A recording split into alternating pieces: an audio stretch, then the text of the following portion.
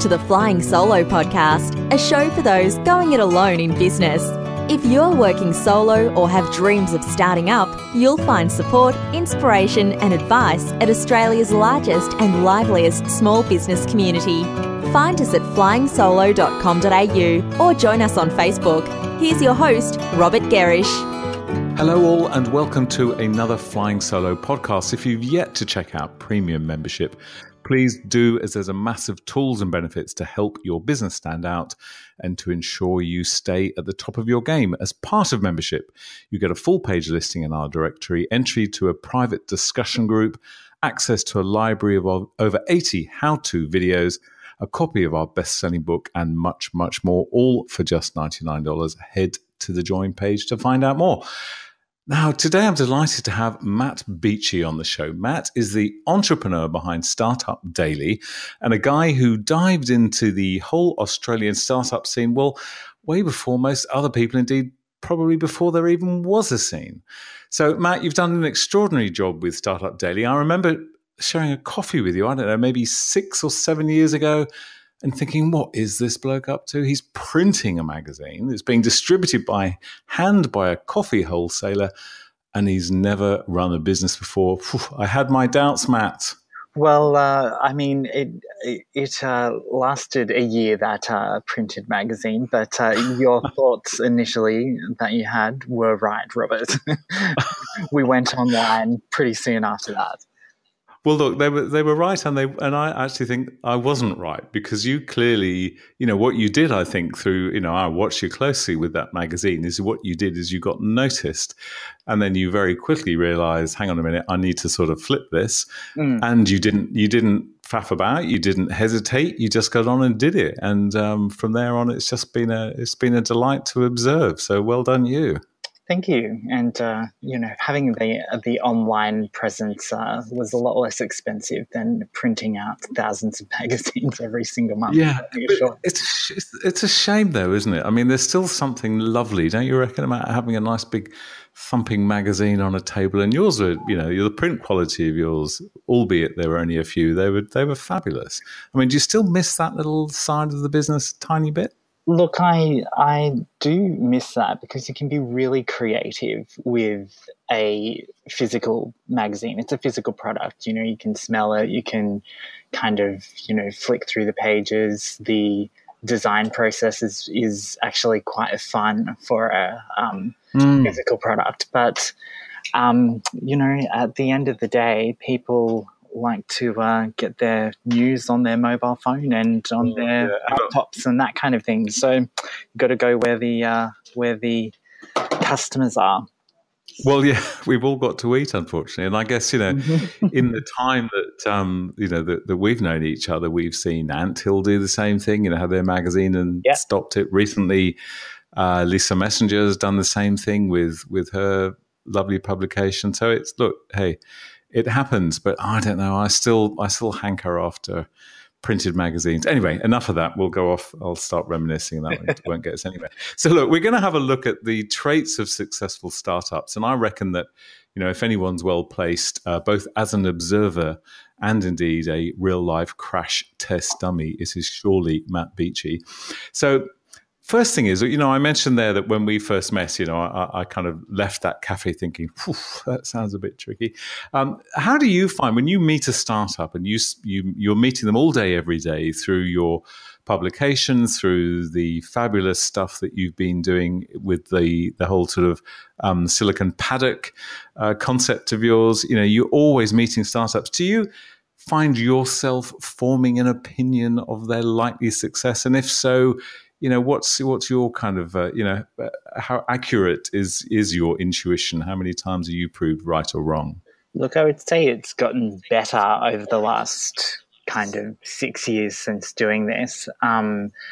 I think that,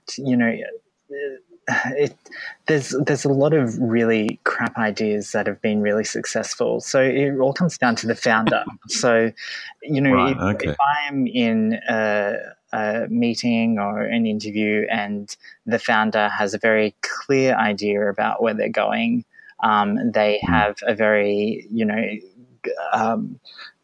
definite kind of trajectory in mind, then they're 9 times out of 10 going to achieve that. Yeah. Okay. Well, that's interesting. I mean, it's. I was going to challenge, but I won't. You're the 9 out of 10. But I know what you mean. I suspect that if the person is achieve it right, to a very varying degrees, let's say then. Yes. Okay. All right. Yes. Good. That's the small print. And I guess the thing is that what I'm sure we both observe is that if the person's right, they're going to do well in business. Maybe not that business. Maybe the next one. Maybe it'll flip and shift into something else. But if the person's right and is drawing the right people around them, gosh, that makes a difference, doesn't it? Absolutely. I mean, if you look at the first 12 issues of our magazine, which was called, I think, something like Shoestring Startups or something like that. Yes, that's exactly what it was called. Terrible name. And the iterations that were, that came between then and what is now Startup Daily Online, there was, a lot of website name changes. I think it was called Shoestring at one stage as well. You kind of like learn. It's a constant puzzle that you have to reiterate and be open to pivoting and that type of thing. Yeah, and look, I love the way that 6 years in and you're practically forgetting the names of your earlier businesses. I think that I'm sure it's just because you're so focused on what you're doing now. But to what extent do you think, we as I'm going to kind of draw a little bit of a distinction between the Flying Solo audience and the Startup Daily audience. And, clearly that's a line that gets very murky and there's a lot we can learn from each other.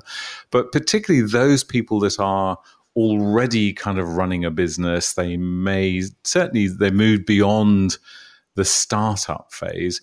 What do you think we can still learn from startups?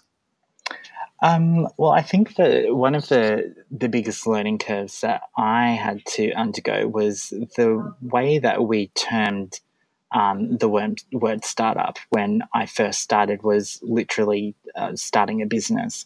Now, startup means a highly scalable tech company. And that's kind of been an interesting change that we had to make around, I think it was about 2014, 2015, when, the tech startup scene started to come into its own. So it's interesting because the word start up a business is now seen as like 2 words, that you're starting up something rather than you're starting a startup. So there's that tricky thing that we need to kind of like get around. But in terms of launching a new venture, let's say, if we use that language, I think that one of the things that any business, and especially like larger businesses and people that have been running something for a significant period of time, can learn from the tech startups world, is that you've always got to, you've got to be agile, you've got to be willing to pivot, and you've got to think beyond your postcode. Everything's a global business nowadays. Yeah, good point. So, just on that whole sort of tech startup, I mean, do you feel that? I just wonder whether the delineation that you're creating, and I think it's dead right, is that certainly within your audience, when you talk about startup, you're talking about scalable tech startup. But I wonder how long words like scalable and tech are going to need to be there. Whether that's the right sort of, I don't know, maybe this isn't the time to kind of pull it apart and desperately try and solve it. But I just wonder, every business surely now when it's starting has a degree of tech within it. We all use tech to further our businesses. I don't know. I just wonder whether it's in 2 or 3 years, whether we're still going to be sort of forcing that little definition in there, or whether we can just let it go. What do you think? I think that when it comes to tech startups and using that kind of terminology, the answer kind of lies around how many people can you service at one time. So if you're a graphic designer, you can only kind of like work on one project with one client at a time. You might have a suite of like 10 clients, but you can't work on 1 million clients. Where if you're a scalable tech platform, whatever the function is that you have been created to fulfill, you are able to have millions of clients working on the platform at the one time. So I think that that's kind of like where the little idiosyncrasy kind of difference is. Yeah. Okay. Well, actually, maybe the word that needs to disappear is the whole startup word. Maybe that's the thing that's getting in the way. But you have to change your name again. Gosh. Come on. All right. Let's keep moving. All right. So, what another sort of observation I've got. So, I agree with you. The point you made a moment ago there that clearly what we can learn is agility, the ability to flip. That is, kind of change direction, read the signs if we need to, do those kind of things. One thing that I've been looking through some studies recently, and one of them, and I'm sure you've seen it, was one by CB Insights in New York, and that looked at, I think, 101 startup businesses, all of whom had a fairly high degree of funding, so over $1 million, and all of whom had failed. And that's just because they're the only ones they wanted to talk to, the ones that had failed. And the reason the majority of them had failed was because there was no market for what they were doing. So here they are, all excited, revved up, persuaded people to invest, obviously had a really good pitch, had the right people, but, lo and behold, nobody actually wanted what they were trying to market. Is that something that you observe? Do you see that within the local sort of Australian space? Do you see smart businesses run by smart people that just aren't connecting with customers? You don't see it as much in Australia just because we're a little bit more cautious from a venture capital point of view. That's not to say that big moonshot type ideas aren't funded, but we tend to fund things that have a bit of product market fit and make sales. That's why we have such a strong B2B kind of scene here, and fintech, insurance tech, that type of thing are pretty strong markets for us. We're a nation that lives off kind of commodities and that kind of thing, so we understand that space really well. I think that it is a huge problem in the startup scene that people are just funding ideas that aren't going to make any money because you're just throwing your money into kind of thin air. Yep. But I actually believe that Australia is unique in the way that we fund companies that have sales trajectory. Okay. All right. So in fact, what I think you're saying then is that in fact our caution, whilst quite possibly, and it's the subject of quite a lot of discussion in the media, the fact that getting investment capital here isn't that straightforward. But what you're saying is, in fact, well, the fact that it isn't means that the businesses that are getting it are ones that have kind of proven or started to prove quite justifiably that they have got an audience. Yeah. Is that what you're saying, Myra? I mean, if you talk to any of the founders that have gotten, large amounts of funding, especially in the, Series A, Series B, Series C kind of range, which is, typically your 30 to 40 kind of $1 million funding rounds, they all have had to show how they can become $1 billion business in terms of how they can be producing billions of dollars in sales. So that, from all of the founders from Canva, that kind of thing that, that they've had to do to be able to get those funding rounds in through the door. Yeah, okay. And if we were to together now go and sort of take a cab up to Sydney Airport or any of our major airports, are we going to see lots of our bright startups leaving the country? Is that, do you observe that? Is there a bit of a, is a departure lounge full of tech businesses that are having to go somewhere else? Yes and no. I mean, the kind of lights, I guess, of Silicon Valley are always there, but I actually think that that's starting to become a little bit of an annoyance to me around bad journalism, where people haven't actually gone out and really explored what our startup ecosystem actually looks like in Australia. And I think it's a little bit alarmist. I don't think that there's like that many of there's certainly obviously a few, but I mean, I think that, if you want to build a business in Australia, you are going to build a business in Australia. And if you don't, then, you're going to go overseas and do it. But there's certainly advantages to having the business built in Australia. I mean, you've got better access to talent. You've got better, rates of pay, that kind of thing. I think that we should, certainly start to highlight that kind of thing when people are new and coming into the scene, and the first thing that they do when they're Googling, how to start up my business, or the kind of news on startups. I think that, the media needs to be a little bit responsible in terms of the way that they're reporting it, especially, using terms like, the Silicon Valley of Sydney and that type of thing. We don't want to be the Silicon Valley of Sydney. We want to be Sydney, the innovation capital, or whatever it is. It's there's a lot of bad things about the valley that we don't want to emulate.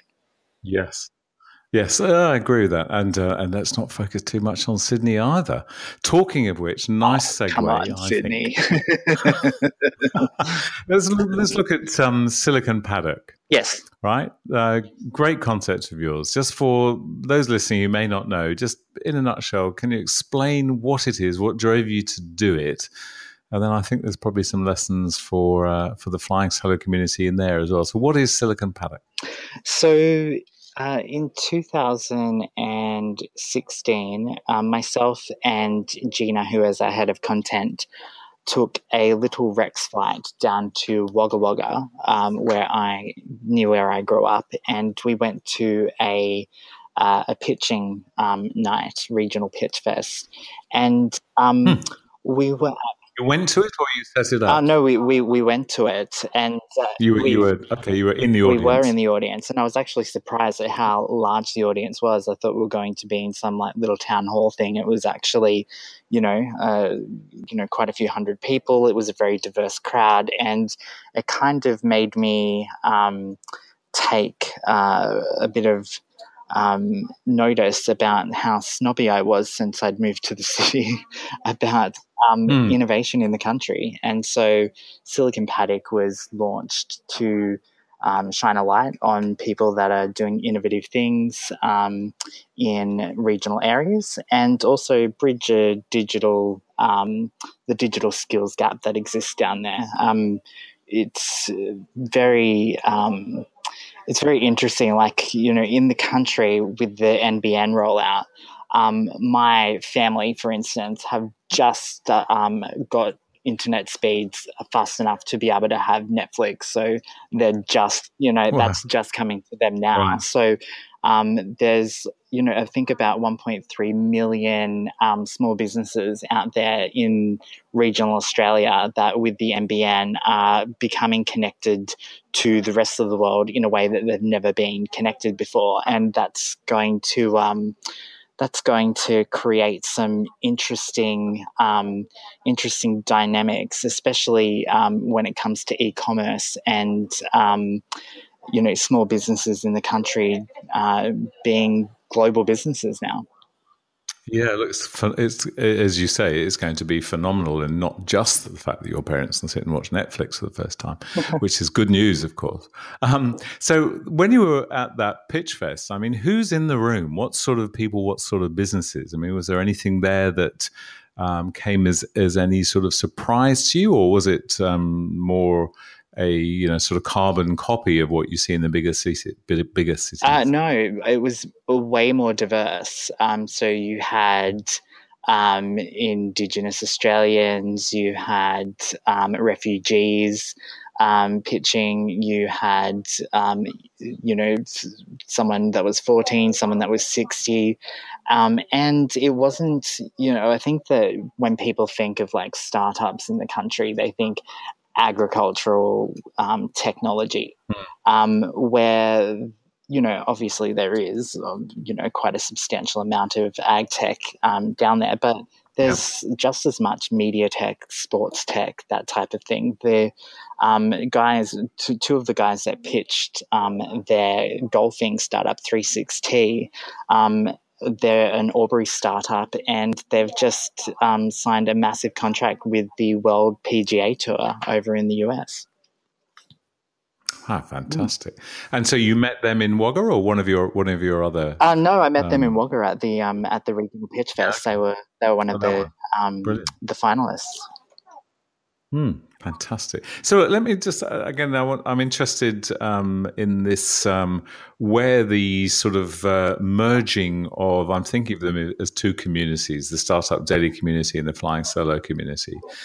What are the challenges of startups that you see that startups are experiencing, where existing businesses may be able to contribute? How can we, those of us who have been running a business for a while, and we maybe not scaling and flipping and doing anything huge, but how can we support startups better?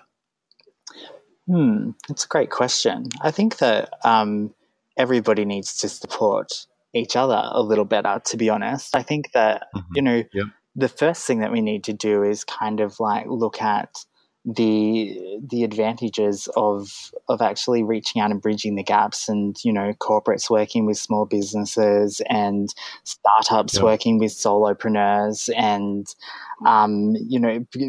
working together in the ecosystem to help prop each other up and help the Australian economy. I mean, there's lots of services I'm sure a scaling startup would be able to, outsource to, a group of solopreneurs. If, we're talking kind of, services, professional services, that type of thing, and things beyond that. Well, then I think our challenge, or the challenge then between the two companies, is indeed two organizations, is to bring that together, because you're quite right. And I guess, for a lot of startups, whilst in many cases what they've got is, a very, in many cases, very innovative idea, something that, they've got a huge level of energy and passion.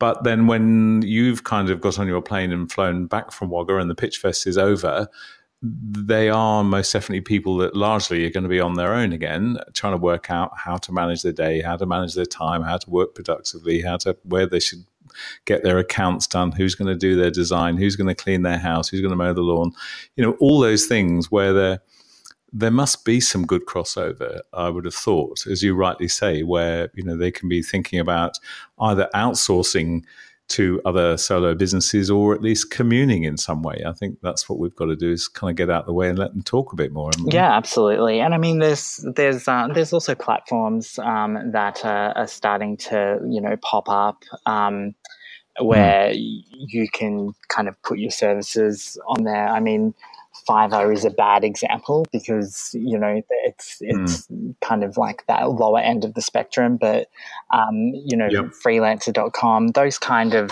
outsourced type platforms are great, but I think that there's room for better, higher quality, more boutique type ones as well out there. That I think so too. It's another startup idea, really, isn't it?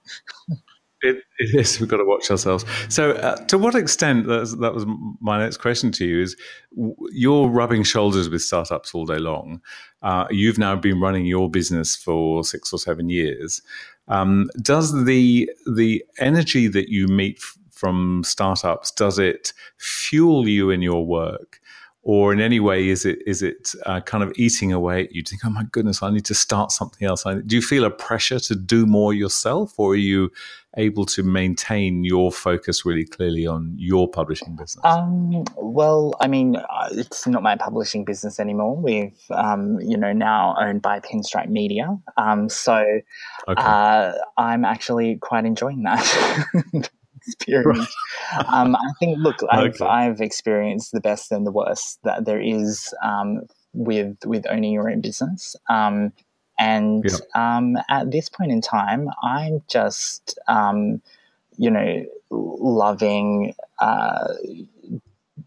kind of helping the tech scene, flourish. I have no desire to start a business because I know how hard it is to do that from scratch. Yeah.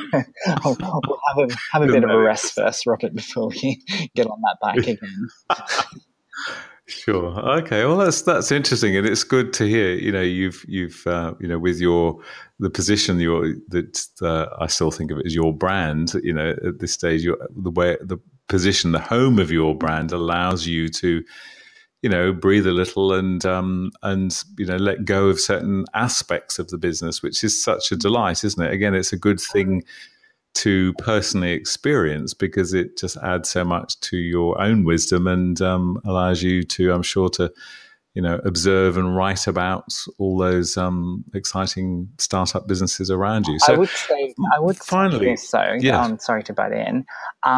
That one of the biggest things that I think that startup and scale up businesses can learn from the solo entrepreneur crowd is that typically soloists have built a business around a lifestyle that they like, that they want, that they aspire to. Where startups are under an enormous amount of pressure to make money back traditionally for investors, those that are investing in their money. And that leads to a lot of things like lack of sleep and burnout and mental health issues and that kind of thing. So I think that one of the things that the startup scene could learn from a flying solo audience is that idea of balance and that idea of building something and creating something around the kind of life that you want to lead. Yeah, well, that's a very good point.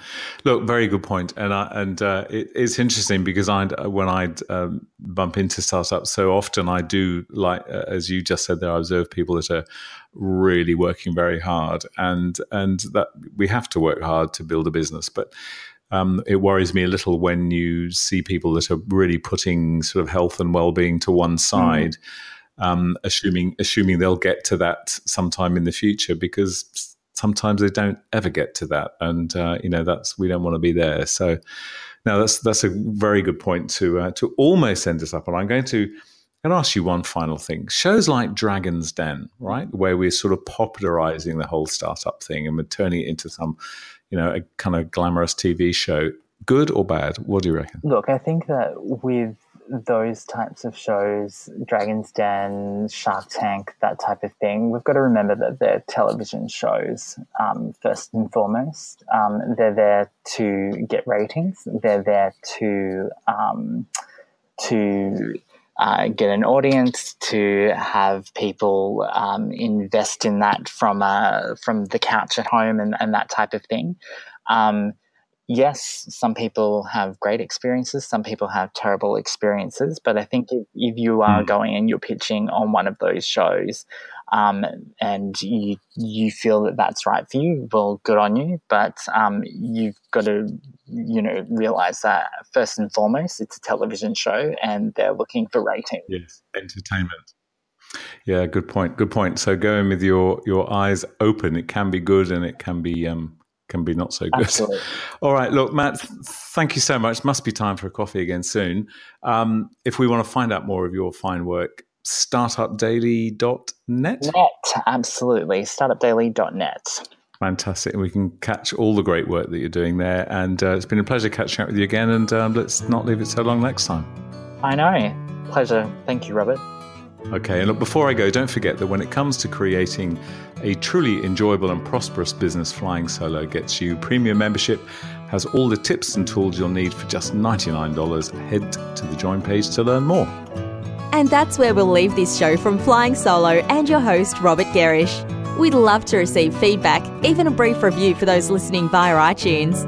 If you're planning to start a business or rejuvenate the one you're in, check out our bestseller, Flying Solo, How to Go It Alone in Business. It includes everything we know about working on your own.